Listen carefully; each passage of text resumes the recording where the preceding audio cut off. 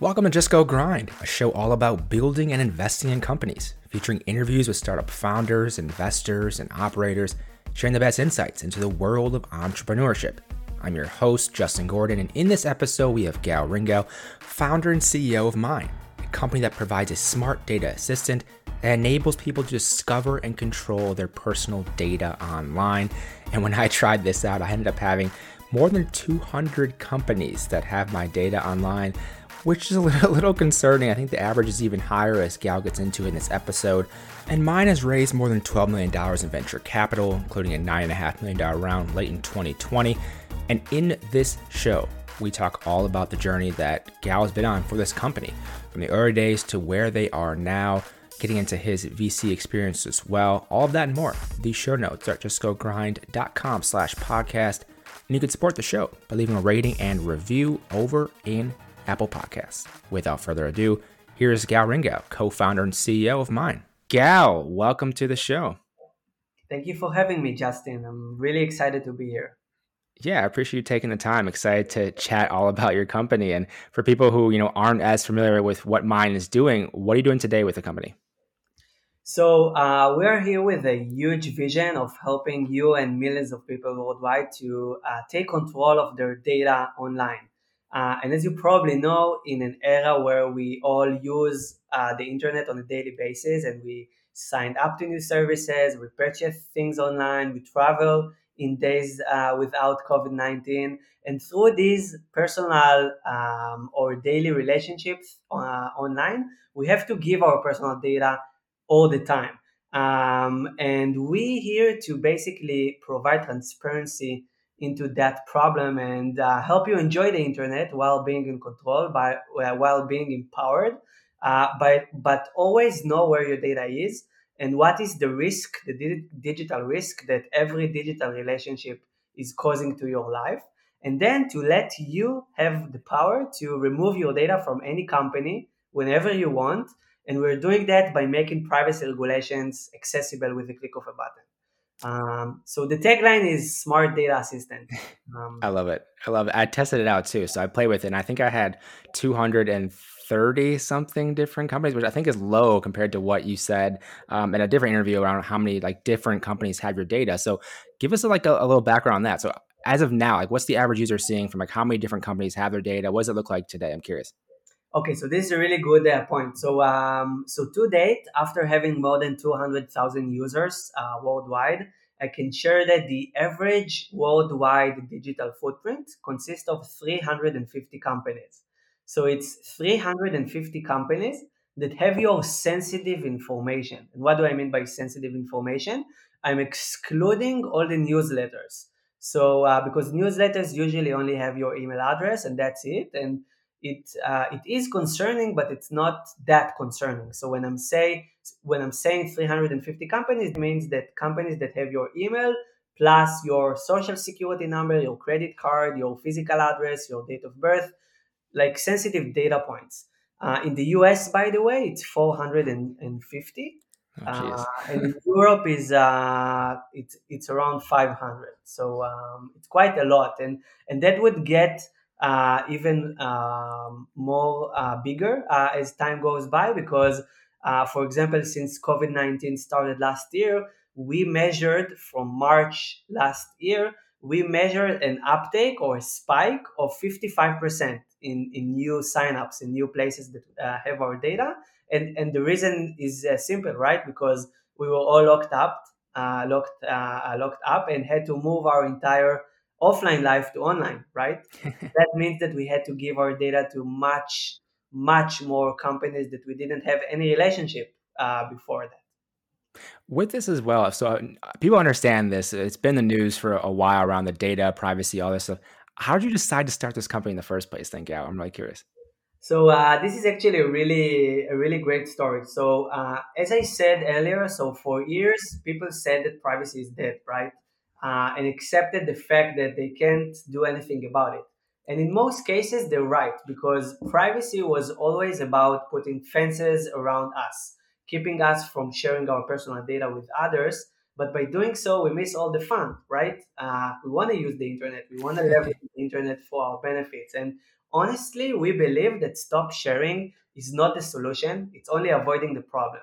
And we believe that people should use the internet without worrying, right, to their personal data. So the story begins that when we're three co-founders that founded Mine, and the three of us come from a really strong background of cybersecurity offensive in the military, in the Israeli military, but also strong consumer and product experience. And when we thought on what problem we want to solve, we knew that we want to do a consumer company, but we also knew that we want to help people be more safe online because the three of us really understand personal data and how valuable and precious is it on our personal life. But the flip side of it is that we truly know how easily our data can be exploited against us in many different ways. It can be identity theft, reputation damage, financial loss, manipulation in the case of Cambridge and Facebook. And so at the end of 2017, we saw that the GDPR, which is not so new, but a new privacy regulations that gives us, the citizens worldwide, a lot of power of our personal data. But we knew that without the proper technology that would take that amazing regulation and would make it accessible to people, no one would really use that. So what we did, we went to Europe and we literally stopped people in the street asking whether they want to manage their personal data online, whether they heard about the GDPR, and if they do, whether they exercised any of their rights. And the simple answer was no, right? They wanted to do that. They heard about that regulation, but they didn't know how to use it. Um, so this is how we connected the dots and wanted to bring a product that fits the mainstream, the everyday person, people that are using the internet. They are not tech savvy, they are not cybersecurity experts. They're using the internet on a daily basis. They know that something is wrong there, but they don't really understand how things are operating behind the scene. So this is why mine is we wanted to bring a product that is very simple, friendly, to give you peace of mind and to really help you be the owner of your data and without intimidating you, without putting fear in your face. With that as well, just taking a little bit of a step back. So, with your co-founders, how did you decide that you guys wanted to work together? So obviously, every good startups, I guess, starts from the founding team, right? I think that the team is the number one thing that startups or entrepreneurs should put a very large focus on. So the three of us knows each other for quite some time. So myself and our CTO, we served together in the military in the 8200 unit, which is the cybersecurity offensive unit of Israel, which is the equivalent of the NSA or the MI5 in the UK. So we served for 6 and 7 years together in the same team. And since then, we're friends for 17 years. And his name is Gal Golan. And we always knew that we want to do something together. And life took each one of us on different paths until mine. But we knew that we have to do something together one day. And the third co-founder, Kobe Nissan. So Kobe and I worked together as an venture capital investors. So I changed my career after 12 years of hands-on engineering to the business side. And the way I did that career transition is by working in the venture capital community in Israel. But I was working for two large US corporations, so Nielsen Ventures and Verizon Ventures. So I did early stage and later stage investments for them in Israel. And through that experience, I met Kobe, which worked in another VC here in Israel. So we know each other for 6 years. We tried to do deals together. We exchanged deal flow. We helped each other evaluating startups. And Kobe brings a ton amounts of experience around product and consumer products. So yeah, so we came together as a team and thought what we want to do, and we came out with mine. I love it. How did that experience in venture? So you're on the other side of the table with venture capital, and you decide to take the founder route. You had obviously then talked to so many founders prior to that in the venture capital world. Were you concerned or like about coming into the other side of this with the founder side? Were you nervous about that? Like, how are you feeling about that? I'm just curious because you have both experiences, which is unique. So it's a very good question. So yes, the VC is called the dark side.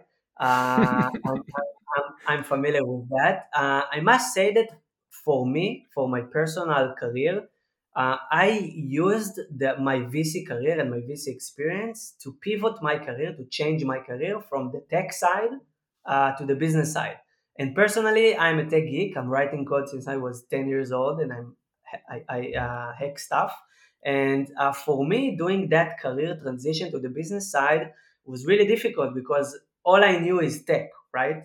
So I had to go and do and study business skills like product and marketing and biz dev and sales and finance. And how can you do that? So I mean, I didn't wanna do MBA that time because I had other things that I was involved in, and I couldn't go on an MBA at that time. So for me, the venture capital experience was a practical MBA. So I used that experience to learn as many business skills as I can, and to help startups and see everything from the other side. And when I felt that I'm ready, I left that career to open my own startup, which that was my original goal. So I wanted to learn as many skills as I can, and I was fortunate enough to invest in 22 companies in 4.5 years, from seed stage to early growth. And through that, I learned product and marketing, and I worked with the founders, and I sat within board meetings. So for me, it was an amazing experience. And now, as the company CEO, I can always put my VC glasses, right? And check whether my strategy or my thinking or the goals are really can really articulate good on the other side. With that then, so going into the founder side of things, in 2018 roughly is when it started with mine. What was that in terms of the what this business was going to be? You had an idea of what the problem was you're going to solve, you know about the data. What did you see as the business model for this in terms of how this would actually, make money? How would this be a real company? Because to your point, you had evaluated companies for a while. What did you think about the business model, and how has that business model kind of shifted over time with mine? So this is a really good question. So we started mine with, I would say, defining a new category in the market, which is something that is really difficult. Most of the companies that I got to work with or I get to see usually operating in a known category, right? In a known market, whether it's enterprise software, cybersecurity, AI. Most of the startups are operating in a known environment. In our case, we had to create a new category. So we call it data ownership. So although we operate in the data privacy space, we wanted to create a new category. So in that sense, we couldn't really look to the side and say, hey, this company is doing something similar. Let's see what business model they have. And we can copy or test it, right? We had to invent that. So in that sense, when we started, we knew that we want to charge money, a monthly subscription on our product. So basically, our ability to help you on an ongoing basis to understand where is your data and to delete it, to avoid digital threats. So the first thinking, and it's still there, is to charge a monthly subscription, and we're going to do that soon. So a few dollars per month. But I must say that as we developed, like during 2020, we discovered so many new opportunities on how to make money on our product. So, for example, one of the things that we are exploring right now is to offer a new consumer cybersecurity insurance, because we can measure what is your digital risk in every relationship that you have online. We can actually predict what are your chances to experience any kinds of risks. Another business model that we're checking right now is to help the companies that receive all these requests. So just to put it in perspective, so our 200,000 users have already generated more than 2 million deletion requests to different Jeez. companies. Yeah, it's quite a lot. And a lot of companies, like hundreds of thousands of companies, received these requests on the other end. And they started to approach us directly and asking whether we can help them. It's called to streamline and automate the privacy request on their end. So basically, essentially to help them close the loop faster. So to find the data, delete it, and have a workflow within the company. So right now we're offering a product to the companies, And our new revised vision is to help both companies and consumers, and to provide a better privacy experience around their data. With that as well, then, so one thing I want to go back to, because you started this company in 2018, and then last year in 2020, end of 2020, you end up raising a $9.5 million round. What was that experience like fundraising at that Series A during a pandemic, remote? I mean, all of that. How did that go for you, Gal? So that I would call it an interesting experience. So I was on the other side, right? I was a VC for 4.5 years, and I never thought that VC deals or investment deals can be done without meeting the founders in person, without looking in your eyes, right? Without sitting in the same room with you and feeling the vibe, right? It's a different feeling. But I guess COVID-19, and we were the first companies worldwide to actually raise the round within the first worldwide lockdown. So if you remember, during let's say March to June, the entire world were adapting to the COVID-19 and trying to understand how to deal with that. It was a new thing, and most of the VCs worldwide got into a lockdown or a shutdown on new investments because they want to assess the new reality. They wanted to help their current portfolio companies, and we talked with a lot of VCs during that phase, and most of them did go into a freeze situation. But luckily for us, we kept talking with a few amazing VCs, and the VC that led our Series A was one of Google funds in the US. So it's called Gradient Ventures, and it's Google's AI fund in the Silicon Valley, and they led our Series A. And I guess that it's all about relationships, and we managed to create a relationship with them a little bit before COVID, but we never met in person. So we closed everything via Zoom, A to Z. It was a lot of Zoom calls into the night, and we really had to provide a lot of data and metrics and insights. But I guess, luckily for us, COVID-19 was really increasing privacy and actually put privacy in the front stage.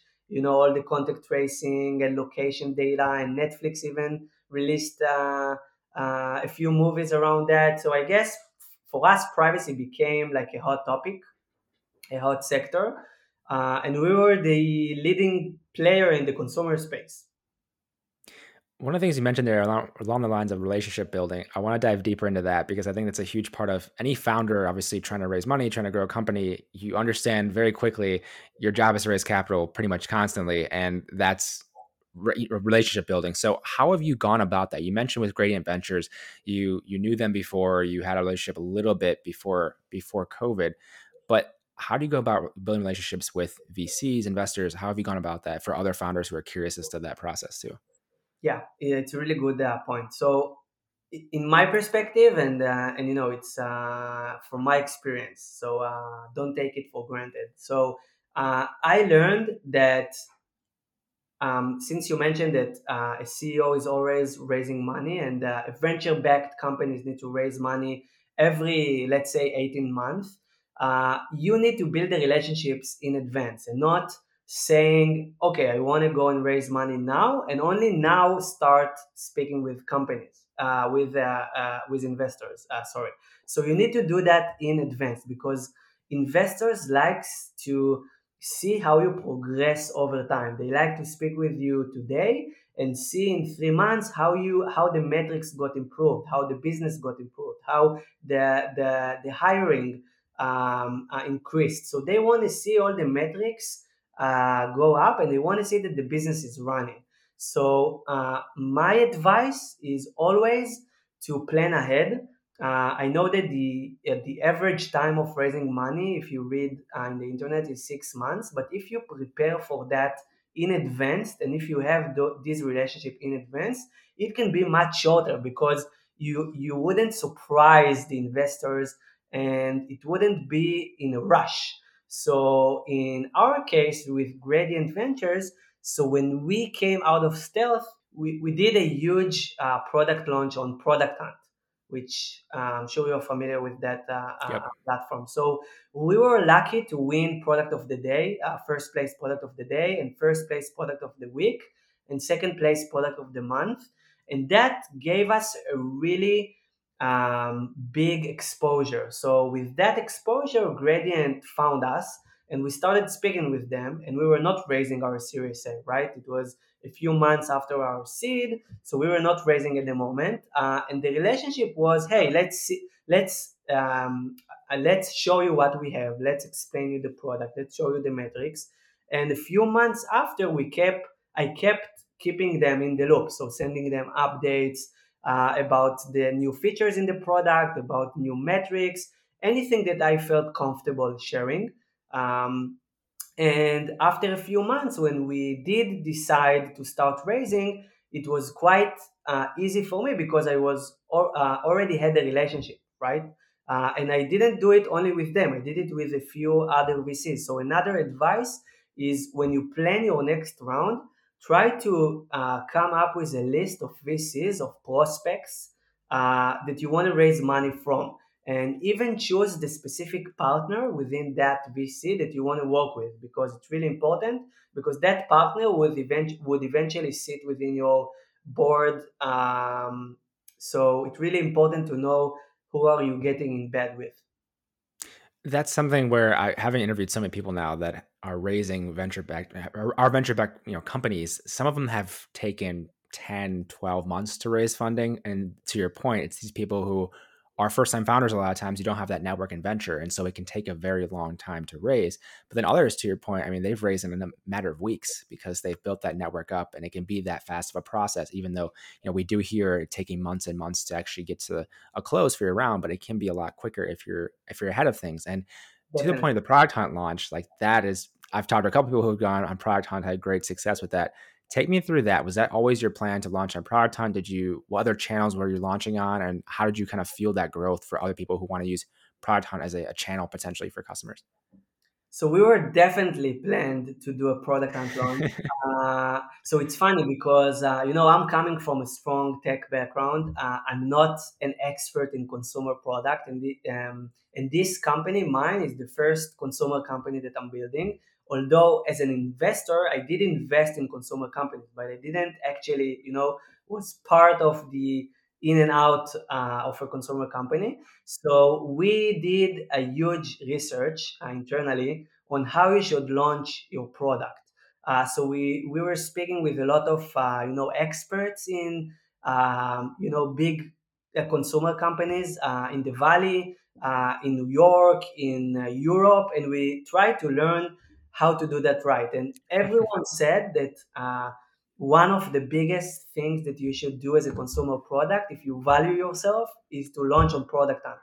But if you launch on Product Hunt, you have to bet on everything. I mean, you have to get the first place, because if you want to get the right exposure from Product Hunt, if you're not getting the first place, it doesn't really worth it. So in terms of the Product Hunt, we were planning that, I think, 3 months ahead. And we were also writing a blog about it in our website at saymind.com. If you go to our blog, you can see a piece of all the campaign that we did, step after step, and all the things that worked for us. So we wanted to give back to the community. But in that sense, we prepared the content in advance. We built the network in advance of people that would be an early testers and start using mine in advance. We built all the assets. We found the right hunter. We chose the right date. I mean, you have to make sure that you wouldn't compete with big tech companies that are doing a big launch, right? Because you want to get all the exposure to yourself. So there are a lot of bits and bytes, but I can say that for us, Product Hunt was a huge, huge jump for the product. With that, how did that fuel the growth afterwards, and how did you have to adapt after doing that? Because I talked to some people who have done that, and it can be a huge bump, and then it just goes back to not zero, but very little. And it's like managing that and taking advantage of that while you have it. How did you look at that after the fact, after you did the product hunt launch? So obviously, You can think about Product Hunt as a PR effort, right? It's a big spike, and then it goes down. But then it really depends, to your question, what other efforts or what other marketing activities you are doing in parallel, right?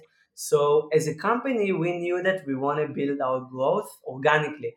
So we didn't want to be the companies that pour a lot of money on performance marketing and spend a lot of money on that to acquire users.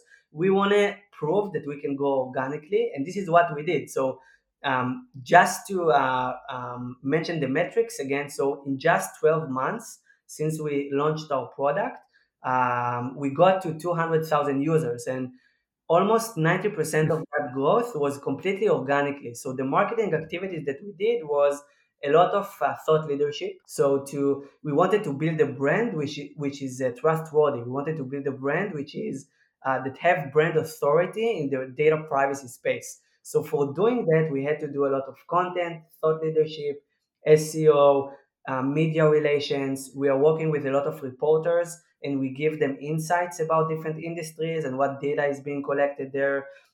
We recently launched our real-time privacy index, so you can start seeing in real time how companies are dealing with privacy requests, what data they collect, so you can get some sort of information about companies. So what I'm trying to say is that we are trying to put a lot of efforts on growth hacking and organic growth to fuel our growth. And by the way, something that happened to us, which is really unique, is a word to mouth. I think that something that is really sticky with our product is that a lot of people are curious to know what is the number of companies that have their data. Right? It's crazy to know that you have 200, 400. Personally, I had over 800 Whoa. in my footprint. Yeah, it's a lot. So the curiosity plays a really nice driver here, and somehow mine got carried word to mouth to many other geographies. So today we have users from Canada, Australia, India, Japan, South America, Central America, a lot of places that we haven't done any marketing activity, right? So yeah, so that what worked for us.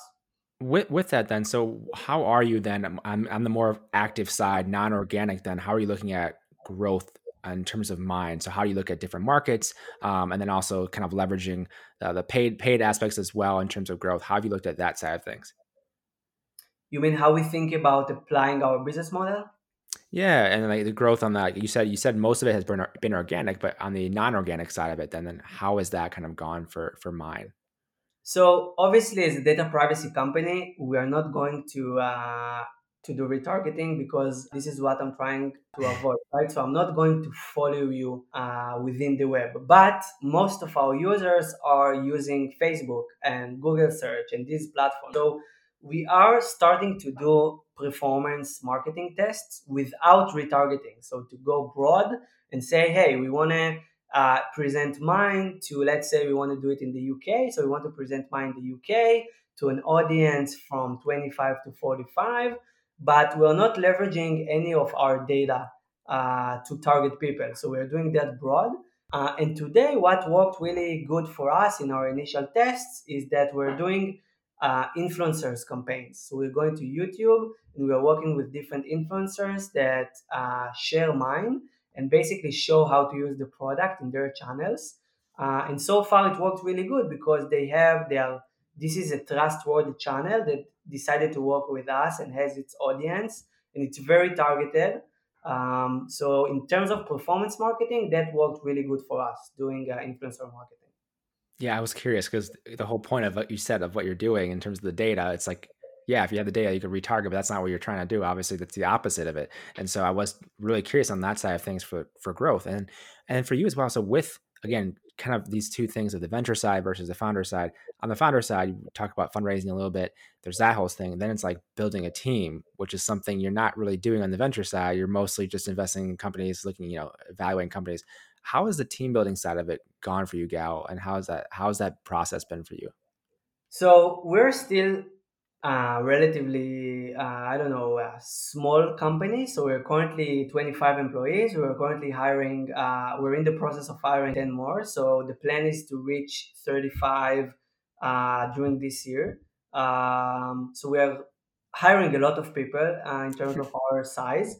And so far, what worked really good for us is word to mouth. So basically, our own employees are leveraging their network to bring friends from their previous employers, from their previous jobs. So currently, we're doing everything word to mouth, and that worked really hard. So the company is divided into R&D, product, marketing, and sales. And so far in the R&D, we're able to bring people that worked with each other in previous jobs. Same goes for the product and marketing. I don't know if we can keep that when we really grow, because eventually your network would would um, would end, right? Yeah, dry But, up a bit. Yeah. but so far, when you're a small company, it's really easy to leverage your employees and the network they have to attract their friends, which really worked good for us. And by the way, something that I'm really proud on, we're having a 50% female in our company, which is That's something that great. I'm working really hard on, and it's all across the division. So we have female developers, both back end, front end. We The entire product team is female. So product analytics, product managers, product designers, and I'm really proud that we are able to create that sort of diversity in our company. So yeah, it's really important. What's been the biggest challenge in hiring and trying to grow the company? So it's all been kind of organic so far, but as you bring on more employees, that's more to manage. It's more to make sure people are doing the right jobs and allocating resources properly. Like, what's been challenging around that, Gal? So this is something that I'm speaking with a lot of different CEOs, like within bigger companies right now, to understand how they did it, because it's a real pain. I mean, to grow that fast while Yeah. maintaining your culture and while maintaining everyone aligned on the vision and the goals that the company have right now, this is really really challenging. So what we're doing today, so one thing to deal with that is that we have a weekly all hands. So we have a weekly meeting where we divide it into two parts. So the first part is us, the founders, that are giving some sort of updates within different areas of our business. But then the other side, which is something that is really interesting, we give our employees to participate. So each time within our weekly all ends, we give the stage to any employee from different divisions to present a project that he's working on. So in that sense, Hmm. every week we give another to different employees to share what they are working on. So us, the founders, are giving the strategy, the high level overview of what is happening within the company, and the employees are giving the bottom up. So basically, sharing tactical or specific products they're doing. But I guess the biggest challenge is, again, how to keep everyone aligned, and it's really hard. I mean, I don't think I found the secret answer to that. But something that I'm doing right now is to understand how it happened in big companies. I think it's again, it's all about all ends and about the managers that are keeping everyone aligned on the goals and the vision. With your network from VC and network now as a founder, you mentioned talking to these CEOs around hiring, companies who they've done it before, they already have gone through kind of the similar things you've gone through. How do you look at now your own progression as a CEO in terms of how you approach progressing, learning, improving? Is it just like I hit this problem, then I talk to this person? Do you have like certain mentors you talk with weekly? Do you have a coach? Like I'm curious because I've talked to founders at a lot of different levels, and some of them have coaches, some of them have like set groups they're with. I'm curious as for you, what do you have, Gal? Yeah, so I think that okay. First, I would say that every day I learned tons of new things. I mean, I think that most of the things that I get to deal with every day are things that I never dealt with them before. So on the one hand, it's really amazing, right? Because your day is really every day you have different things that you need to deal with. On the other end, you need to know how to deal with them, right? Uh, so to your question, I'm what worked for me, and I'm still working on that. Is a various of different things. So first, I have a group of peers, CEOs that I trust from either my previous life as an investor or in my previous jobs as an engineer. And that group of CEOs are companies from different stages, different industries, and we use this group to share needs, pains, and everything that we need to deal with. You probably heard the phrase that being a CEO is the most lonely job ever existed. So it's true. And this is why that group really helped us to create a discussion and help each other on daily things that we need to deal with. The other thing that I'm doing, I'm using my investors. So for me, my investors are my co-founders, right? It's like my other wife, right?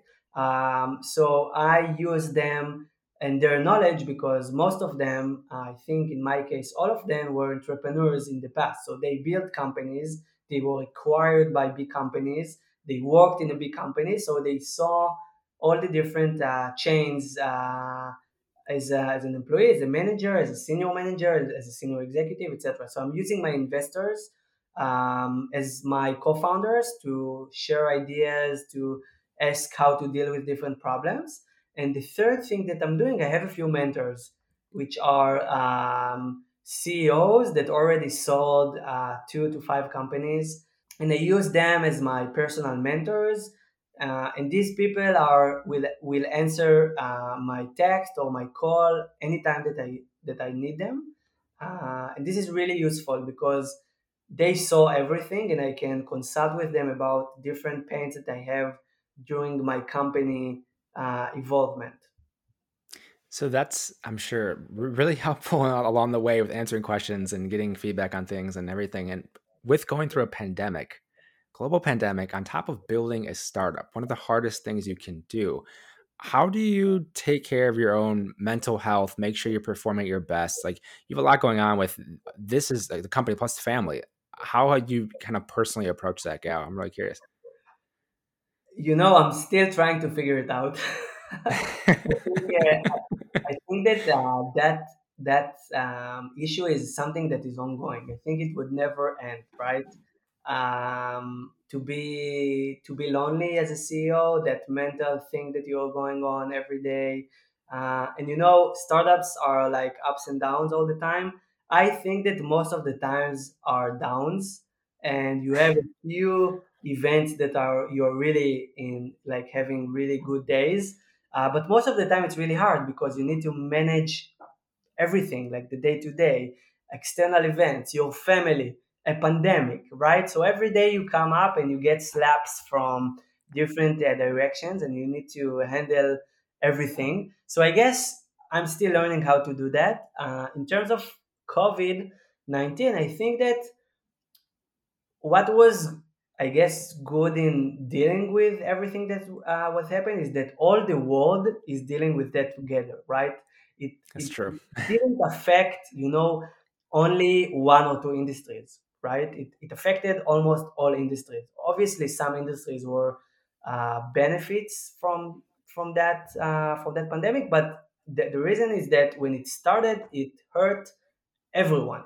So I guess that everyone was dealing with that in the same manner. So you had a lot of people to speak with and to see how they're reacting and how they approaching that. So in that sense, I was trying to learn and speak with as many founders and CEOs as I could. In terms of my family, so I guess we were all locked up, like everyone. So we had to find a way how to manage our day to day and how to. So me and my wife are both work in high tech, so we had to split the day, and you're doing Zoom calls during the morning, and I'm doing Zoom calls during the afternoon. Um, and luckily for us, when the pandemic started, I didn't have any kids yet. I became a father 2.5 months ago. So it's really new. So right now I'm trying to understand how to manage two startups at the same time. And the baby is even tougher than managing your own company. So I'm trying to understand how to do that in parallel. What's been helpful for that? Because I've talked to people who are in a similar position as you, just in terms of like they have young kids, or they're like even people who are just recently married or are going to have kids probably soon. They're going to go through the same thing. Has there been anything that's been helpful for you in terms of thinking about the child plus your wife plus the startup and how to kind of juggle everything? Not yet. Uh, I'm still, yeah. Again, it's still all fresh, so I'm still learning Yeah. how to do that. Luckily for me, I have two amazing co-founders, and I think what works really good for us as a team is that we back each other all the time and we help each other with everything. So if I need to take a few weeks off, and by the way, in our company, we give paternity leave and we want to give equal rights to everyone. So I took, as the company CEO, 3 weeks off to be with my wife and help her with everything in all the beginning. And this is something that I'm not taking for granted. And I think that I was able to do that and to really disconnect from the company because I have two amazing co-founders which would could take my watch my back and take charge of everything that is happening. And we trust each other blindly. And none of us have ego, so it works really good between us. And the other reason is that we have truly amazing employees, which we built a really interesting culture within our company. So I think these two factors together really help me while I'm trying to understand how to do both together. Yeah, what a challenging time to be to going through that, and props to you for doing it and bringing things kind of full circle. I mean, back to mine with your knowledge of cybersecurity, your knowledge in terms of what you're doing with mine now. I mean, what are the actual like types of threats, things people should be concerned about, whether it be personally or in the companies? Because I can't just have you on here and not ask you more about that. Like, what should people be concerned about or not be concerned about? I'm curious about that too. So I have a lot to say around that because this is we built mine on top of these things. So as you know, every day there's a new data breach, and every day there's a new privacy scandal. And in the end of the day, we, the consumers, are paying the price, right? Because our data is then eventually gets stolen, leaked out, and used against us in many different ways. It can be identity theft, reputation damage, financial loss, manipulation, etc. And coming from cybersecurity offensive background, I can tell you that no company can really protect itself. It's only a matter of time. And so this is why we believe in our company in mind that people should be more proactive in keeping their data safe. So how do we do that? My tips is that since we use the internet on a daily basis and we sign up to services and we give out data to many different companies, we need to monitor which companies have our data in the long term. And what do I mean by that? Um, Most of the relationships, the digital relationships that we have online, are due to a one-time off interactions. And what do I mean by that? Let's say we have shopping holidays, Black Friday and Cyber Monday, right? So you would go online, search for the best prices out there. Some of the people or most of the people goes on a shopping spree, right? And you buy a lot of products from many different websites, and you would probably not, after the shopping holidays would pass, you would probably wouldn't go back and buy necessarily in the same websites, right? But the problem is that these websites would keep your data forever. And going back to my previous point, these websites can be hacked, maybe today, maybe tomorrow, or maybe in a few months. So why you as a person would leave your data within a company that you don't get any value anymore from that relationship, right? In that sense, you are just increasing your risk for that data to get stolen. So the best tip of what I can give is to monitor your data and removing your data from companies that don't generate any value anymore. In that sense, keep your data only where you actually need and you actually using. So this is one tip. The second tip is to enable two-factor authentication. So most of the people online use the same passwords for all the services they use online. I get it. It's very hard to generate long and different passwords for every service. You can use a password manager, but the reason I'm not saying that is that it's not a mainstream product. I tried to give it to my wife, for example, or the previous boss. They couldn't really handle that. And I'm not blaming them. These products are highly complicated, right? It doesn't really. Do you use a password manager, for example? I don't. I do not. I've tested it to your point, and it was complicated. I was like, oh, this is too much to handle. Yeah, it's complicated and it's changing your day to day, changing your online experience, it's changing what you used to do. So this is why if you want to use a password manager, I'm truly in favor, but I know it's hard and complex. So what I would recommend is to enable two-factor authentication, because if you do use the same password and if some password get leaked and hacker take it and use it, you would have to get to your mobile phone as well, right? To get that code. And that really adds another layer of security, which is really important.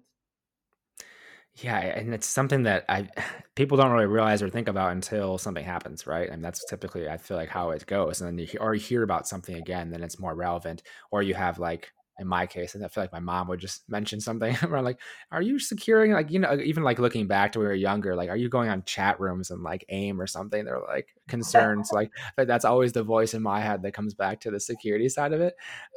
What about then on the so you said the company, you said a lot of the personal side, like the personal helping the companies are companies then in terms of like startups and other companies like not really doing enough in this case? Or do you see that they're not doing enough to help protect their companies and their company's data, or is it like they should be doing more on helping their employees understand to protect their data? Because you've seen these stories of like the employee of the company gets hacked or something, which then hacks the company. Like anything around that?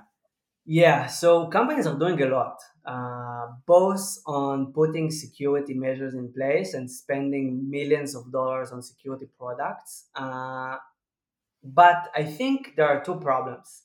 First, if you take COVID 19 into consideration, a lot of companies had to go on fast digitalization and go from a Yeah, situation where they only worked offline to a new era where they need to sell online. And in order to do that, in order to move from the offline world, from the physical world to the cloud, they had to do that really fast, like in terms of months. And pre-COVID, it that digitalization process took companies months, if not years, to accomplish. And when you do that really fast, obviously, if you're a small or medium company, you don't have the budgets and you don't have the capabilities of putting the right security and privacy product measures in place. And what yeah, happens in parallel to the growth of sharing data due to COVID, you could see an increase of data breaches and privacy scandals as well, because hackers know that a lot of new companies are now operating online and some of them or most of them don't have the right security measures in place, so they leverage that. So this is one thing that I've seen. So small and medium companies would now start to invest in their security measures in order to be more protected. I think that the other problem, and you mentioned that, if you look at all the data breaches or the majority of the data breaches, most of them occurred not because the company didn't have security place in measures yeah, in place. It was because of some employee within the company that clicked on an email, that got a link through other platform, and it's called social engineering. And I think at the end of the day, what hackers are leveraging is social engineering. They would go after a specific employee within the company that within a few minutes of moments, they could catch him in a spot where he waiting for a package. So they would send him an email from DHL saying, "Hey, your package is about to arrive. Please click here and fill out the form." And most of the employees don't know how to identify social engineering or phishing attacks. So to your point, I think that companies needs to invest a lot in educating the employees around these matters, and to do some sort of cybersecurity training And in my previous company, Verizon, so we were a public traded company, and a lot of the things that were happening all the time are cybersecurity tests that were sent randomly. So you could get an email saying, "Hey, please sign here or please confirm here," and you would need to identify that and report that to the security of the company. And I must say that that did a really good job because it educated a lot of the employees around the different risks and the different dangers that are out there. Love it. Yeah, it's a huge component of it, and it's something that's so important, especially as these companies grow and get bigger and bigger. And it's something that you can easily brush aside as you're smaller, and then as you grow, it's one of those things you just don't think about necessarily as much if it's not top of mind and coming to the forefront. And like things like you're saying with this is obviously so important, and the educational piece of it as well. And as we wrap up here, almost out of time, what's the big vision? What's next for Mind moving forward? So the big vision is obviously to help millions of people to be digitally safer online. What does it mean? We want to, provide transparency and choice into the data in the internet. So our biggest vision is to do something that we call dynamic consent. And what does it mean, dynamic consent? So imagine that today companies are dictating the terms, and you and me and everyone need to click "I agree" all the time, right? We need to accept the company terms and conditions. So when I say dynamic consent, what do I mean? Imagine that you can actually define your own privacy policy on your own data, and companies would have to accept that. So in that sense, you would be able to control your data and what you want to share with different companies, and companies would have to accept that, and to you would build a digital relationship with the company where you decide what data you actually want to share. And by the way, I'm really in favor of using the internet and sharing data as long as you are getting value out of it. I'm really in favor of sharing my data for research, for example, or for health. It's really different from person to person. So our big vision is to, while allowing you to be more in charge of your data online, to give you the ability to choose anything that you want to share and to create your own dynamic consent on your data. Gal, this has been a lot of fun. What's the best way for people to get in touch with you if they'd like to? So simply go to saymind.com, and the product is currently free. We will introduce the subscription model probably later this year. So if you hit get started, you can test Mind and experience the product and see for yourself for the first time how many companies actually have your data. But then you can also do something about it and take action and start removing your data from any services that you want. So yeah, saymind.com. We also have a blog, which we write a lot of useful content of how to be safer online, how to avoid different things, and how we think about the new sector that we define, which again, we call it data ownership. And lastly, I think privacy regulations are amazing, and we are here to bridge the gap between them to citizens worldwide. Gal, thank you so much for the time today. I really appreciate it. Thank you very much. It was really lovely, and I really enjoyed it. Thank you so much for listening to this episode of Just Go Grind. If you want to follow along on the socials for all things Just Go Grind and with me as well, you can find Just Go Grind on Instagram and Twitter at Just Go Grind. You can find me on Twitter at JustinGordon212. Find me on Instagram, JustinGordon8. Thank you so much for listening. Have a great day.